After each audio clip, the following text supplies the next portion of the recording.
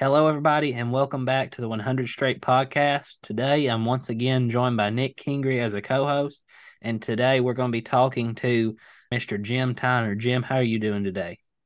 I am doing just fine, Jacket. I'm glad to be talking with you and Nick, and look forward to having a good conversation and hopefully extend some information out there that people can find useful. Yeah, well, we're excited to talk to you. I mean, the shot curtain's a pretty well-known thing now from the Cardinal Center, and just to kind of get us started off here, what really gave you the idea to make a shot curtain for trap shooting? Well, kind of the necessity is the mother of invention, and I started shooting trap back in 2005, and one of the clubs out here in California, the largest club in Southern California, Redland Shooting Park, was a park I shot at quite a bit and got to be good friends with the owner, Terry Bilby. And about 2011, he got a letter from the Environmental Protection Agency that basically said he had to cease and desist shooting lead into the what is called the Santa Ana River bottom, which is basically a dry wash about 90% of the year. This thing is a mile wide where the club is located, and the club is right along the levee. It was built back in the '60s by Winchester, who built a lot of clubs back in that time frame. And they've been putting lead over there for since for 60 years. But they had recently built a dam way upstream in the mountains, and in taking some of the land for the lake out of protected habitat, they actually exchanged property way downstream, right next to Redlands, and put that into an endangered species habitat um, that contained supposedly rare rat, a desert rat, and also a small flowering plant. And so they were putting lead into designated endangered species habitat, and it couldn't get much worse than that. He called me up because he was familiar with my background, which is fairly varied, and said, "I got this problem. What should I do?" And so we talked about it, and I talked to the guy from the EPA, and I had heard of shot curtains. I didn't invent them. Uh, there were some folks back in Massachusetts that had put up a couple as a test a few years before. And at that time, there was a company, a large textile manufacturing company, that was making the material for those. And so I suggested to Terry that perhaps if we could convince the EPA that a shot curtain would prevent lead from going off into the endangered species habitat, that we might be able to work out a deal with them. Well, make a real long story short, after about a year and a half and putting up a 150-foot long test section and dealing with 14 different governmental agencies, because we had the Army Corps of Engineers, we had the EPA, we had the California Department of Fish and Game, California Department of Endangered Species, the United States Fish and Game, everybody from the city of Redlands and San Bernardino County Fire Department. We did a couple of field trips out and showed them the test section that we put up, and they said, "Hey, okay, if you'll do put that up, we'll be happy." And the guy from the EPA took the lead on that. I called the company to buy more material, and they said, "We're not going to make it anymore. It's just too small of a market for us, and it's too much trouble." But the guy said, "If you want to make it, the company that actually makes it for us is a knitting company in Rhode Island. I'll put you in touch with them, and maybe they'll knit some special material for you." I got in touch with them. They agreed to do that. We improved the formula for the material for the fabric. Um, and as they were making the Redlands order, which was for a 1,200-foot long shot curtain, I got another couple of calls from the guy at the textile company. He said, "Hey, these guys that we have these shot curtains up already need some replacement material. Do you want to make it for them as well?" And I said, "Well, sure, we can just add to the run, I guess." And I talked to them, and one thing led to another, and all of a sudden, Shot Stop was formed, and we've been the sole manufacturer of ballistic material for shotgun ranges ever since. And now we have over 50 clubs in North America, United States, and Canada, down in Australia, and we just are getting an order in from a gun club in Hong Kong for the material. So that's how we got into it by necessity, and it just kind of has continued to be a necessity for a lot of clubs. What exactly is the shot curtain made out of? What kind of It is material? Sorry. it is a polyester thread. It's a high tensile uh, with a 440 denier. A denier is a strength measurement in thread or yarns, and 440 is a medium strong type of thread. Um, if the thread is too thick, you can't knit it tight enough to keep the shot from going through. It's knit like a sweater, whereas a bed sheet, is actually woven, and you can weave a lot tighter than you can knit. But knitting is a lot softer, as you know. A sweater's soft compared to a hard woven fabric, and that helps absorb the impact. So it's a high denier, high tensile strength, 440 denier polyester thread that is then knit into a special pattern designed to be more energy absorbing and still be tight enough to keep the shot from going through. It is then sent to a dye house in New York State, upstate New York, where it is heat set so that it lays flat. We treat it with resins, special resins, triple treating it to actually bind the fibers in the thread itself to make them hard and impact resistant. It also gives a bit of a sheen or kind of an oily feel to the material that helps in surface abrasion when the shot hits the curtain on an angle. And then, of course, it's also dyed a standard gray color. And that's how it's made. That material is then sent to our sewing contractor who's in Ohio, Miller Custom Canvas, close to the Cardinal Center.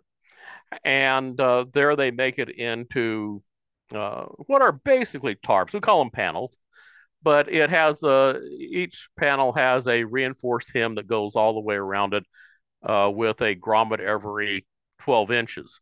The material comes out 100 inches wide. When they fold it over, we end up with a net 96-inch wide or 8-foot wide panel. And we usually make those in 50-foot lengths, though we also make them in some uh, custom lengths as well to fit whatever the rigging is that a particular club has put up for their shot curtain. What kind of extremes do you go through to like make sure that it's weather tested and stuff? The fabric company that we work with, the knitting company we worked with, and know a lot about textiles. They're a very high tech knitting company. They make primarily medical fabrics, very special medical fabrics for like burn victims and surgery type fabrics. And that's why they've been able to survive in the textile world here in the United States, because as you could probably guess, 99% of all textiles are made overseas now. But they make a very high tech fabric. That's why they can make our very high tech fabric as well. And so they know what type of UV treatment to put on the material. We have some panels at Redlands that were put up in 2012 that are still up. They're on the bottom and on the ends where they really don't get hit very much with pellets. They're there for just the extra safety buffer. And so those panels have been up for 10 years now and haven't had to be replaced. So this is a very, very tough material. Um, you can barely cut it with a pair of scissors unless you have really good scissors. Uh, you can cut it with a razor knife, but not for long because the razor knife will get dull. So it's a very special type of material that we've been able to develop to withstand the number of pattern impacts. At Redlands, we know we have panels that get oh, well over 700,000 pattern impacts before they have to be replaced. That's the that means that they're getting hit by something north of 400 million pellets before they need replacing. Well, Jim, kind of going back to what you said earlier, you said the first shot curtain at Redlands was around 150 feet. How many traps will 150 feet of shot curtain really cover? Well, that was just the test section, really for getting the curtain approved there. Uh, for a single trap, you're looking at right about 150, 160, 170 feet uh, for a single trap, depending upon how far away from the shooting line they put it, whether it's 80, 90, or 100 yards. But if you have a true trap field, because the second trap basically uses half of the first field trap, a true trap field only takes about 225 feet. Now, is that per trap? No, that would be basically every trap that you add on is about another, only adds another 75 to 100 feet of material Well, of shot curtain because each trap uses basically half of the previous trap's curtain. So, in effect, you could say if you had a three trap field, the trap in the middle is using the left hand trap's curtain and the right hand trap's curtain. obviously, Cardinal Center will be one of your larger projects. And have you really ever installed a shot curtain on a single trap field, or is it more common on your larger ones? Oh no, we have quite a few clubs with single traps that have a curtain up. The Cardinal Center is second largest facility in the country after Sparta. Um, we made 22 over 22,000 lineal feet of panels for the Cardinal Center, about 4.5 miles of 8 foot wide panels. So if you can think about a nearby highway or whatever that has 4 miles between the couple of off ramps, basically the Cardinal Center used enough 8 foot wide panels to run a ribbon of shot curtain 4.5 miles down that highway. But a lot of single clubs use it. It is a relatively expensive investment for a club, regardless of the size. But what I tell clubs is this: you're basically buying your club for whatever the shot curtain is costing you, compared to the fact if you've got a problem with a government official or a neighboring landowner and they're able to shut your club down, you don't have a club anymore. So if you have to spend $20,000 or $30,000 putting in a shot curtain to save your two trap club, that's basically you're buying your club for that. And of course, not only are the current members then benefiting from that, but they're passing on that whole legacy of that club to future members down the road as well. And so I don't run Shot Stop as my sole business. It's a hobby business, you might say. I don't mark up the material. It's very expensive to make. I don't mark it up like I would if I was running a regular business. Uh, but it allows us to help clubs stay open, and consequently, we have dozens of clubs that are open now that wouldn't be open if they hadn't been able to put up a shot curtain. So it's very gratifying to know that every week thousands of shooters are shooting at clubs that wouldn't be there without that shot curtain. Yeah, well, you mentioned that it could be a costly investment for some clubs, but I'm here looking at your website and looks like, the lead reclamation would be so much easier have you seen a lot of clubs be able to kind of balance out that initial starting cost with some of their lead reclamation? Most of the clubs that have put it in that are pretty active clubs basically pay for the curtain out of the lead reclamation. Um, by example, Redlands collects about 12,000 pounds of lead a month.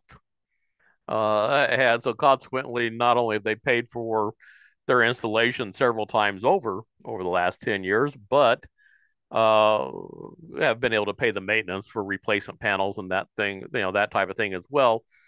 If you do the math on it, it's basically the lead is like adding about $1 per round to the cost that you'd otherwise have to charge for your round. So instead of getting $5 a round, let's say the club is actually realizing about $6 a round when they factor in the lead reclamation that they get. So, yeah, the lead is a good profit center. I know the original projections at the Cardinal Center were that the lead reclamation there would pay for that whole installation in about a 3.5 to 5 year time period. I think the first season they had the curtain up, they actually collected about 125,000 pounds of lead off of the road that they paved in front of their shot curtain. Have you ever been included in the process of actually setting up the shot curtain? And if you have, how big of a process is it to set up and everything? Well, yeah, I was very much involved in the Redlands project, and I've been out on site for on a couple of our projects as well. Um, it's actually Tinker Toys, to tell you the truth. Most of them, if you're dealing with flat ground, it's just a matter of sticking telephone poles in the ground and putting guy wires in and rigging cables from pole to pole, um, and then hanging the panels on the cables. Uh, the installations are typically done by a local utility pole contractor, and I work with them to make sure that they know exactly the process that they need to do. All of the hardware that is used in putting these up is off the shelf utility pole hardware that they use every day in their standard business. Uh, there are some techniques that how that hardware is used that we found to be more efficient for putting up the shot curtain and that type of thing, and they follow those. But really, they're quite easy to put up with the proper equipment, of course. Well, going back to you talking about the lead reclamation, being the supplier of the shot curtains, do you have your own lead reclamation service, or do you kind of leave that up to the clubs, or what are they No, exactly doing? they uh, well, on one end you have the Cardinal Center. They actually paved a road in front of the curtain. The pellets hit the curtain, fall down the road, and they sweep it up with a big mechanical brush on a loader. And it's a full on professional type operation. Stepping down from that, uh, clubs will put ground tarps made out of geotech material. That's the same material that is generally put down underneath asphalt. It's a pretty tough material, relatively inexpensive, um, and they literally just sweep it up or use a leaf blower to blow the lead into piles and shovel it into buckets. Um, there are other clubs that um, just let the shot hit the dirt, and then they have a standard lead reclamation company come in and sift through that dirt every year or however long, and pull the lead out that way. Um, so those are kind of the methods that are used. Of course, the recovery rate at the Cardinal Center is very high because the lead is falling on the hard surface where it can be easily be reclaimed. The recovery rate on the tarps is pretty good as well. I mean, we're talking over 90%, 95% on the tarps. Um, I don't know what they're getting out of the dirt, but it's got to be a pretty high percentage compared to what they're mining out in an open field. Because again, you're talking about mining a 20-foot wide strip of dirt as opposed to a couple of acres. What is the general life expectancy of the shot curtain, like the tarp itself? It really depends on how much it's shot, Nick. As I said earlier, uh, we know at Redlands we get over 700,000 pattern impacts. That means that people can shoot over 700,000 targets at our shot curtain before they need to replace a panel. The panels are typically 50 feet long and 8 feet wide, and they are attached lengthwise along the horizontal cables that run from pole to pole. Um, but they're attached end to end, grommet to grommet, to make a running bond. So when a panel gets worn out, it's just the hog rings that hold it in place are clipped. The old panel is taken out, and the new panel is put in. Um, so it's a pretty easy process to put in a replacement panel that way. But a lot of our smaller clubs, uh, my goodness, I imagine that they will get uh, 15 years out of their panels because they just don't shoot it that much.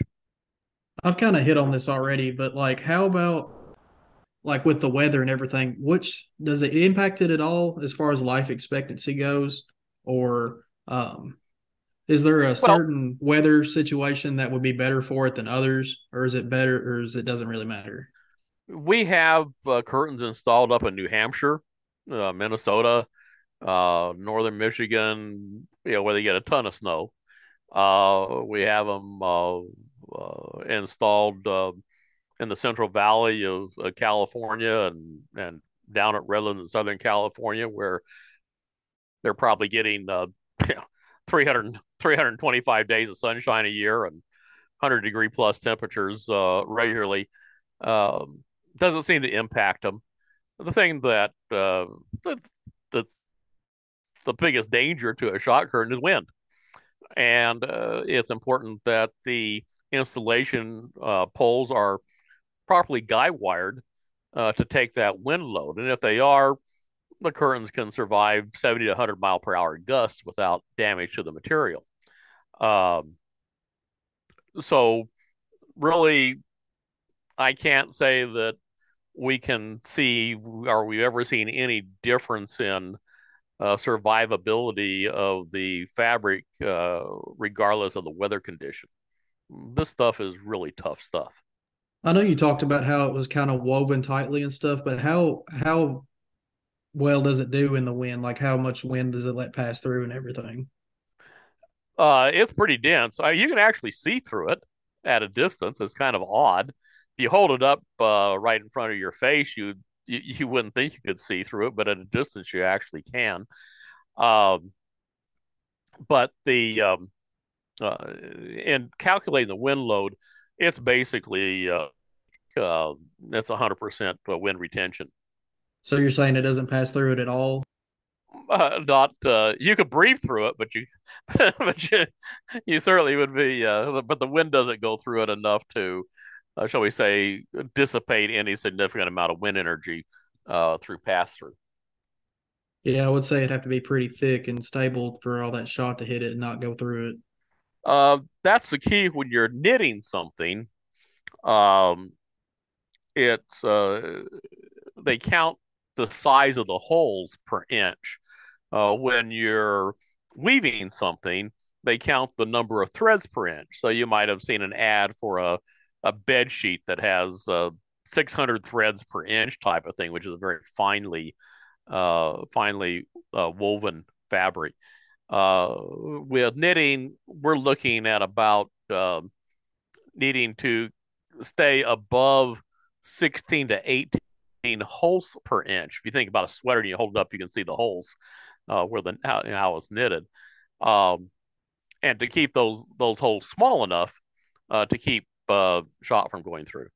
Well, this is kind of a little off topic from talking about how the shot curtain is affected in weather, but I've seen, pictures from when they had the Olympics in Tokyo, and it looked to me like they were using shot curtains out there, but they were green.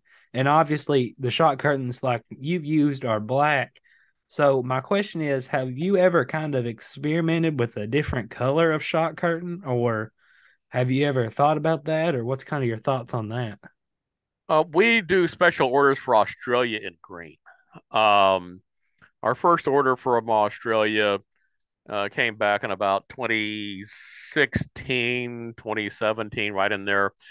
It was for a club in Brisbane where they were going to hold the Commonwealth Games. The Commonwealth Games are uh, sports games like the Olympics, except it's limited to the, I think, 30 or so odd countries that were or still are members of the British Commonwealth, like Canada, Australia, New Zealand, South Africa, those countries.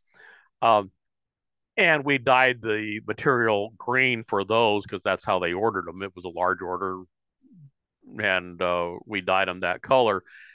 The We found that the gray works very well. Orange targets show up on it very well.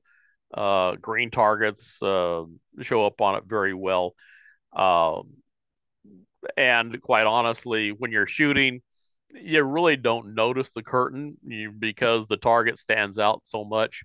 It makes a very consistent background. In fact, that was one of the huge benefits that the Cardinal Center saw in putting up the curtain because with as many traps as they have and a mile long trap line, the background varied a lot. And you always get trap shooters, and Nick knows this, helping run the Kentucky trap shoot. Trap shooters like a good background. And if they think one bank has a better background than another bank, then they want to get on that other bank, and the arguments go on, and complaining goes on and on. And so when the folks from the Cardinal Center came out to Redlands to actually see the curtain in action and shoot against it, that was one of their main benefits they saw was getting a consistent background for the whole length of their installation. And of course, with the ability to recover shot on a mass scale, uh, they got a grant from the state, EPA, and obviously put up some of their own money. Uh, but in so doing, basically, they've probably paid for their curtain or close to it by now just in their lead reclamation. Kind of going away from the shot curtain and stuff, would you care? Well, to give the listeners kind of a background on this, I was scrolling through Trap Shooters forum the other day, and I stumbled across a very interesting thread, one that really caught my eye. And turns out the author of it was Mr. Jim here, and it was about a unique idea he had to kind of bring a little bit more money and some popularity back to the sport. So, Jim, would you kind of just give us a little bit of what that idea was and kind of tell us about it? Yeah, Jack. This was just a topic of conversation because if you've been around trap shooting at all, and certainly this was all before my time, starting back in 2005, back in the, let's say, the olden days, the 1970s and 1980s, um, there was a lot of money in trap shooting. People were going out there winning cars, they were winning thousands of dollars. People played the options. Um, there were people who literally could make a living, I guess, winning money at trap shoots. Um, and so a lot of the old timers, talk about that and wonder, what happened to all the money in trap shooting. And of course, a lot of that has to do with people not being willing to play the options like they used to.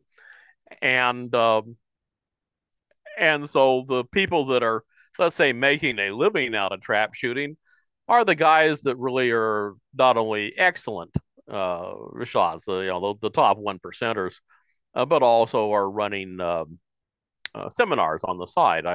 I personally have taken a Leo Harrison seminar when Leo was still alive. Um, and the people that are able to do the seminars because of their trap shooting record, um, are ones that basically can make a living. But it's very few people that can do that. And of course, you have to be able to do that for a lot of years to build up the reputation that you need to get people to invest in your seminars, invest in your videos, and rightly so.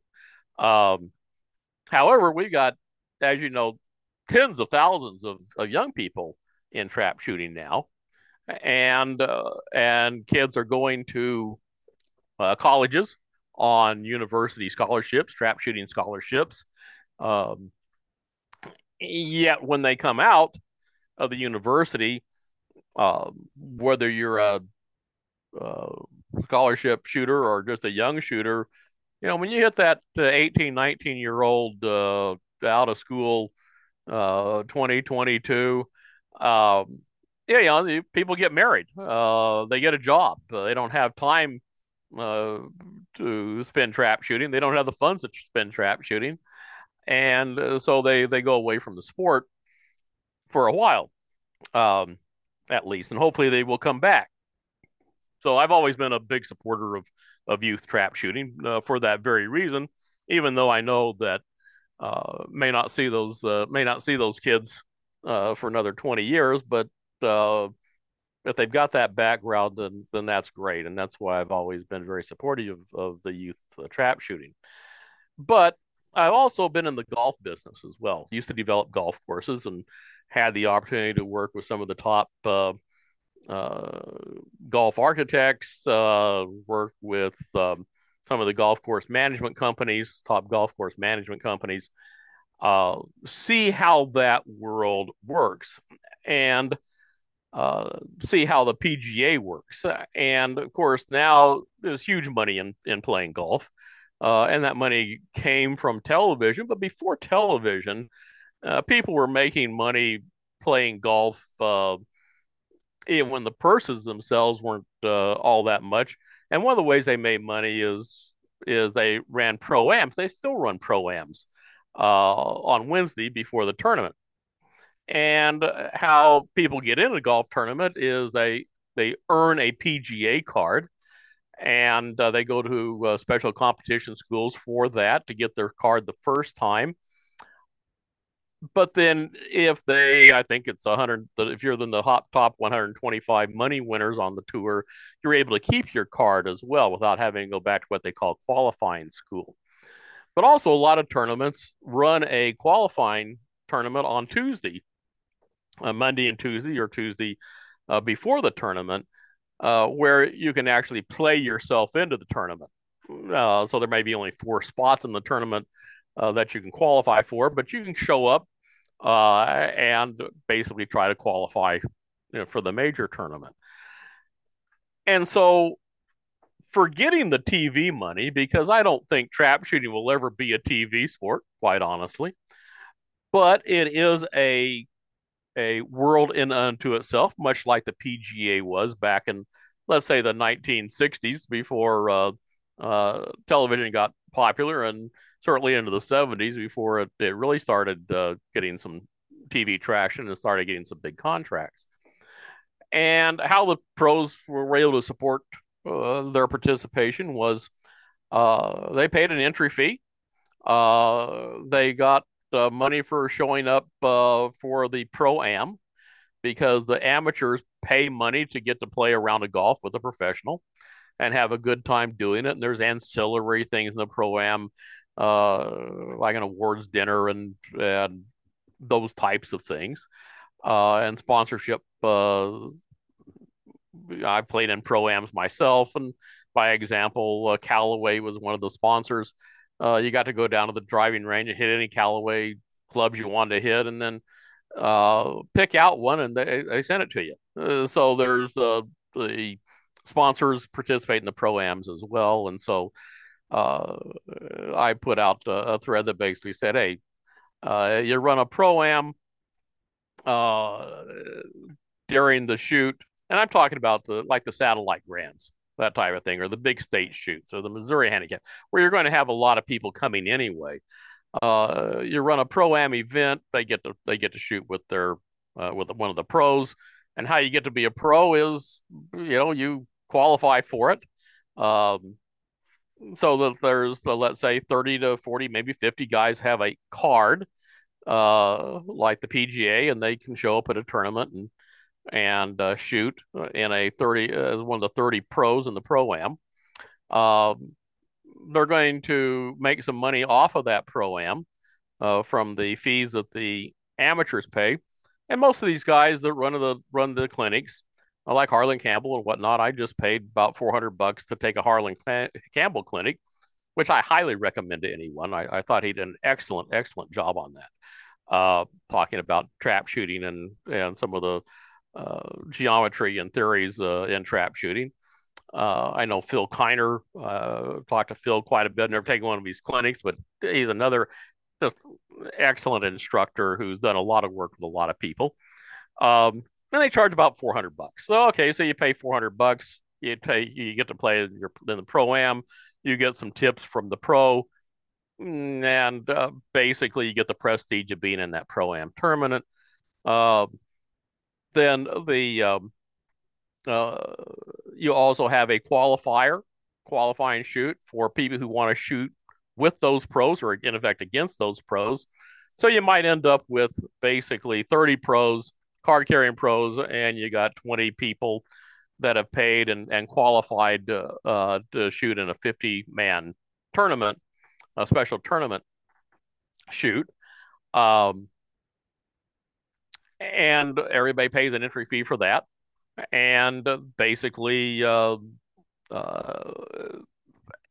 as you win money in winning those tournaments, you can earn your way into a card, or you can lose your card if you don't win enough money. So that's how you could bring money in. And I did the numbers there on trap shooters. That probably the first place for a professional tournament, taking time during the big shoot, like at the end of the day when the regular events are over, and people could come out and watch. Probably the winner would take home about $15,000, 10 to 15,000 bucks, and it would pay down from there. So that would give a lot more interest to the sport because people would actually get to see these 50 people line up next to each other and shoot against each other. Uh, and it's after the regular events anyway. Uh, and so it would just be a good way to uh, raise more internal interest in the sport, make the sport a higher profile for a lot of people. Um, and of course, when you have that notice, when people start watching who's winning and going out and watching who's shooting against each other and talking about it, and the magazines are writing about it, that attracts the sponsorship money. And there is a lot of sponsorship money in trap shooting. People don't think that there is, but if you look at the last Grand American, just the Grand American itself, there was over $600,000 in sponsorship money to put on that shoot. Um, Obviously, tens of thousands more are spent on the satellite grants and the big state shoot. $100,000 more are spent on the satellite grants and the state shoots and the bigger shoots. Uh, so there is sponsorship money out there from the ammo manufacturers, the gun manufacturers, the accessory people, um, and it could work. I don't have time to do it myself or the inclination at this point in my life. I'm busy doing other things, but it is something that could be done, and it would bring more money into trap shooting. Because the other side of that coin is that while the professionals could still go ahead and shoot the for the high overalls and the events and the ATA portion of the shoot, you just ask them to give up their chance to win money out of those shoots. So now, if you take the really top shooters, the guys who often win the handicap or the option money out of those shoots, that money then filters back down to the regular shooters, and so the guy who's a good local shooter or a good regional shooter who's not out on the tour, let's say, going to all the satellite grands as they do now, who isn't chasing the All American points, um, but who can put up that good score in handicap or good score overall, he actually has a chance to win the money that is now in effect being taken home by the guys who are out on that.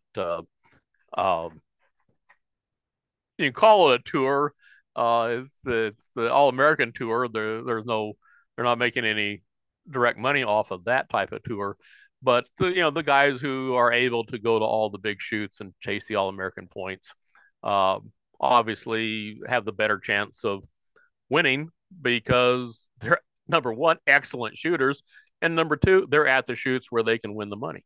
I mean, that's a lot to kind of take in at once, but I mean, well, I mean, really, but I mean, I think it's a super awesome idea. I mean, just kind of applying that from taking that from golf and applying it to try to bring a little bit more life into the sport. Because I mean, like it or not, with the rising costs of everything, we're kind of getting pinned against the wall, and I feel like, which I mean, I'm 17 years old. I haven't shot near as long as the other ones, but I mean, I want to still be doing this 40 years down the road. And with the way things are looking, I just don't know where it's going to be in 40 years. And I think something like that would be something really interesting that we should think about to, you know, maybe help it. Well, there are lots of things that could be done to make trap shooting, shall I say, a little more viable and more widespread.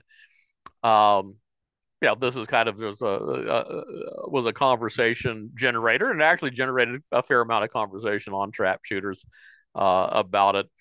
Uh, People who haven't been out in, shall we say, the professional sports world, um, or in national economics, running companies or being involved in companies that are in big markets, and while let's say trap shooting is not a big market compared to golf, trap shooting is a very big market compared to a lot of things. And when you got 30,000 ATA members out there shooting, and people shooting every day at clubs all around the country, it's the power of big numbers. And companies like Kohler and Craig Off and Perazzi and Browning. Um, you go to the SHOT Show and you see those companies putting a lot of money into marketing their products. So they must be selling a lot of guns to somebody. Yeah, I mean, just uh just the idea of it, I mean, still it's crazy, but didn't you try to do something? I read on Trap Shooters Forum, and please correct me if I'm wrong, but not necessarily on the same scale. But did you have kind of another venture that was kind of along the same lines to this in the Las Vegas 1000? Yeah, we did. That was a lot of fun. Uh, my good friend in trap shooting is Gary Bombalicki. Gary's from Ohio originally. Lives here in Southern California, close to where I live, and we were shooting partners. Have been shooting partners for several years. And when we were doing a lot of ATA shooting, we were traveling and doing ATA shoots together. Gary's dad is a former is a past president of the Ohio State Trap Shooting Association. So Gary really grew up in the sport um, as a kid, and knows a lot of the, shall we say, the icons of the sport along the way. Well, we were running shoots at our home club and had done very well. In fact, we took those shoots from 19,000 ATA targets the year before we took over to I think 124,000 ATA targets in 2007, and that earned a Gary the ATA Volunteer of the Year award. And we flew back to Sparta so Gary could get receive his award in person, which was a lot of fun. Well, our shoots had developed a good reputation here in Southern California, and one day I got a call from a gal, Lisa Coder, who was the like one of the top management positions in Clark County Recreation and Park District. Clark County is the county that Las Vegas is in, and Clark County is where the Clark County Shooting Complex is. Um, Beautiful facility, absolutely gorgeous. You ever get to Las Vegas, you really need to go out and see that club.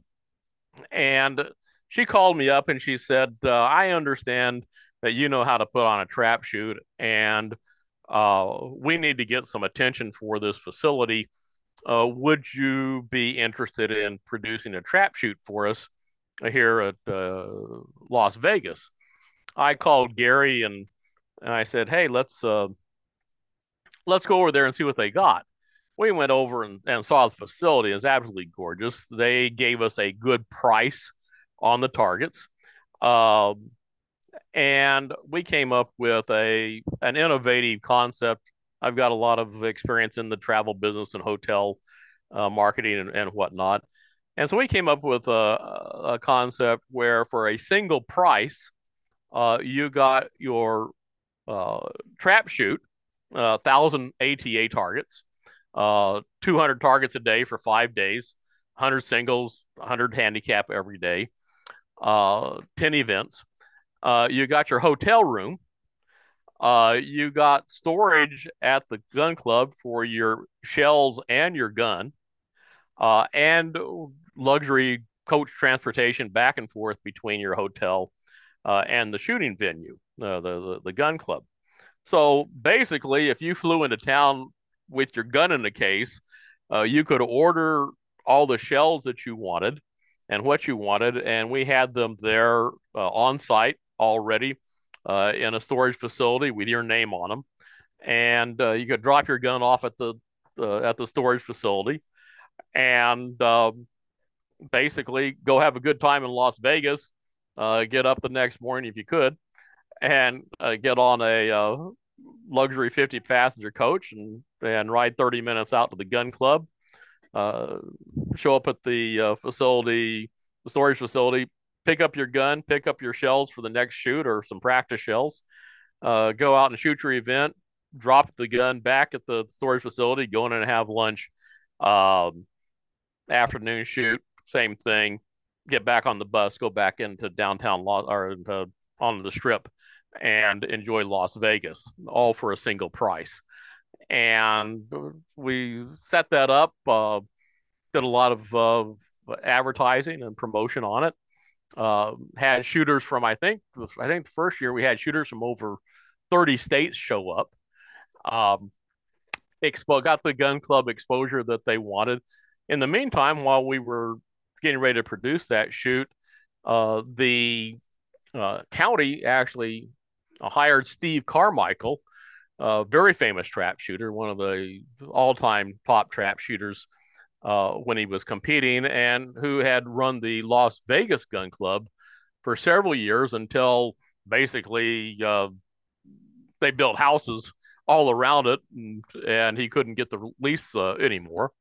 So eventually the county hired him. So we had him to help put on the shoot. He couldn't put it on as a county because the county couldn't be in the position to handle the option money and the purse money and do all the financial accounting that would be necessary to actually run a shoot directly. So they were looking for somebody outside who could come in that could do that. And we were able to put that on for 2 years. Why we didn't put it on for the third year is another whole story. But it was great fun. It was well received. The shooters loved it. We had some good shooters show up for it. We had great prizes. If we just for that 1 week shoot, we had over $12,000 in sponsorship money. Every one of our events was sponsored the buckles, so every event had a whole array of high quality buckles from Tilden. In fact, Jim Beasley from Tilden came out and shot the shoot, and he had a great time. So we had buckles. We had some good prize money. I think we had it's either $10,000 or $100,000 prize for shooting a 100 straight from the 27. Kind of like making a hole in one in golf. Same company that does those I think it was $100,000 actually, come to think of it. We paid the premium on that. And so it was great fun. Every evening after the shoot, we got back to the hotel. We had a suite there at the hotel. Gary and I did, and people were welcome to come up and have some refreshments. So people got to spend a lot of time chatting with each other and meeting people from a lot of different states. So it was great fun, and but it was a lot of work, as Nick knows, putting on a shoot. But my goodness gracious, we had fun. Yeah, well, I mean, that sounds like quite the experience. Well, that's we figured that would be Las Vegas was certainly going to be part of the draw. But of course, when people got out and saw the fantastic facility that Las Vegas has for trap shooting and skeet shooting and sporting clays now, the whole shooting park is really fantastic. And so certainly anybody who's going to Las Vegas or wants to go to a shoot, the state shoot is held there now, and they usually put on ATA shoots on a regular basis. So anybody who really wants to have a great shooting experience uh, certainly should go out and shoot the Las Vegas facility. Kind of sticking with shooting. What what are some of your shooting accomplishments, and what kind of equipment do you use personally? Well, when I first got into shooting, first gun I bought was a Winchester 101 over and under, choke full and full. And I shot that for a few months. And then a friend of mine had a Browning BT 99 Plus, one of the original ones that was like brand new. And I bought that from him. Eventually put a release trigger in it. And I shot that for, 10 plus years. Got up to double A, triple A in singles and made the 27. We're shooting a lot back in those days, and chasing yardage, and uh, made the 27 in about 14 months after I started shooting. Um, Shot a 200 straight with that gun, and lots of hundreds. Never. I shot the got to shoot the at Tucson at a couple of the spring grands, and got back to Sparta when Gary got his ATA Volunteer of the Year award, and I got to shoot a couple events there. We didn't have really time to shoot more than a couple of days. We're pretty busy with the other businesses that we run, and I had a lot of enjoyable time doing that. Uh, don't shoot a lot of ATA anymore. My primary competition is a club called Tri County Trap Club that shoots at Redlands every month, and I kind of like that. It's great competition. Before the pandemic hit, we were running about 120 shooters a month. Run on same type of ATA rules, same kind of competition. We shoot 100 singles and 50 handicap and 25 pairs of doubles. And basically, you can win buckles and money on every shoot. And then we have annual buckles as well for the classifications. Pretty much all the best shooters in Southern California shoot that club, so the competition is pretty good. My last shoot year, on my 12 shoots, I shot 97, 75. We count 9 out of the 12, so my 9 was a flat 98 average, and that 98 average only put me in fifth place amongst the single shooters. So there's some really pretty good shooters. I think 99 something won the single championship. So it's a great competition. We have great fun there. You shoot the same squad pretty much every month, and get to be friends with a lot of people. And so trap shooting for me now is, let's say, probably 75% social and 25% competition. But uh, I've been fortunate to win a lot of buckles and a lot of trophies, But really, just the experience and getting out and shooting with people and experiencing competition. That's what's fun about trap shooting. Yeah, well, Jim, this has been great talking with you. And, we learned a lot about the shot curtain and, talking about your idea. And, I really appreciate you getting on with us. Kind of wrapping things up here, I guess. If there's anybody interested in inquiring about a shot curtain or anything like that, do you have a preferred way to contact you to talk about that? Well, they can reach me on Trap Shooters under Jay Brooks. We advertise in Shotgun Sports, and we have an ad in Trap and Field. And our website is shot-stop.com. Now you got to put the hyphen in. Um, and shot-stop.com has a lot of good information about the cost and how it's constructed and the background and that type of thing. The one thing that I really try to point out to clubs is that if you think you might have a problem where you're putting shot into a sensitive area, shot into wetlands or something that drains the wetlands, or shot into a neighboring property, if you're proactive and get the curtain up before somebody makes you put the curtain up, it costs about a third to half of what it does if you put it up before they make you. Because as soon as the government gets involved or attorneys get involved, you're paying legal fees, you're paying more engineering fees, you're paying uh, environmental assessment fees. You're spending a heck of a lot more money than if you had that curtain up, because the shot curtain works two ways. It actually stops the shot, but when people say it, they actually believe it stops the shot. And so, if you got a proactive government guy who's looking to shut down gun clubs, he drives into your parking lot and you've got a curtain. He's saying, well, these guys are obviously managing their lead pretty well. And he gets in his car and goes on down the next road to the next club where maybe they're not managing their lead. So being proactive is the easiest way to save money on a shot curtain installation. And listen, I want to thank you guys, both of you, for doing this. I know podcasting is the up and coming thing, and you guys have been great to talk to, and I've appreciated the opportunity. So good to meet you, Jack, and good to meet you, Nick. Yeah, well, it was a pleasure meeting you as well, and I hope we can stay in touch. Hopefully, shot curtains get a little bit more popular, and you may be able to install one out close to us and sometime soon. Look forward to it, and you guys keep your head down and shoot well. All right, you too, Jim. Thank you very much. All righty.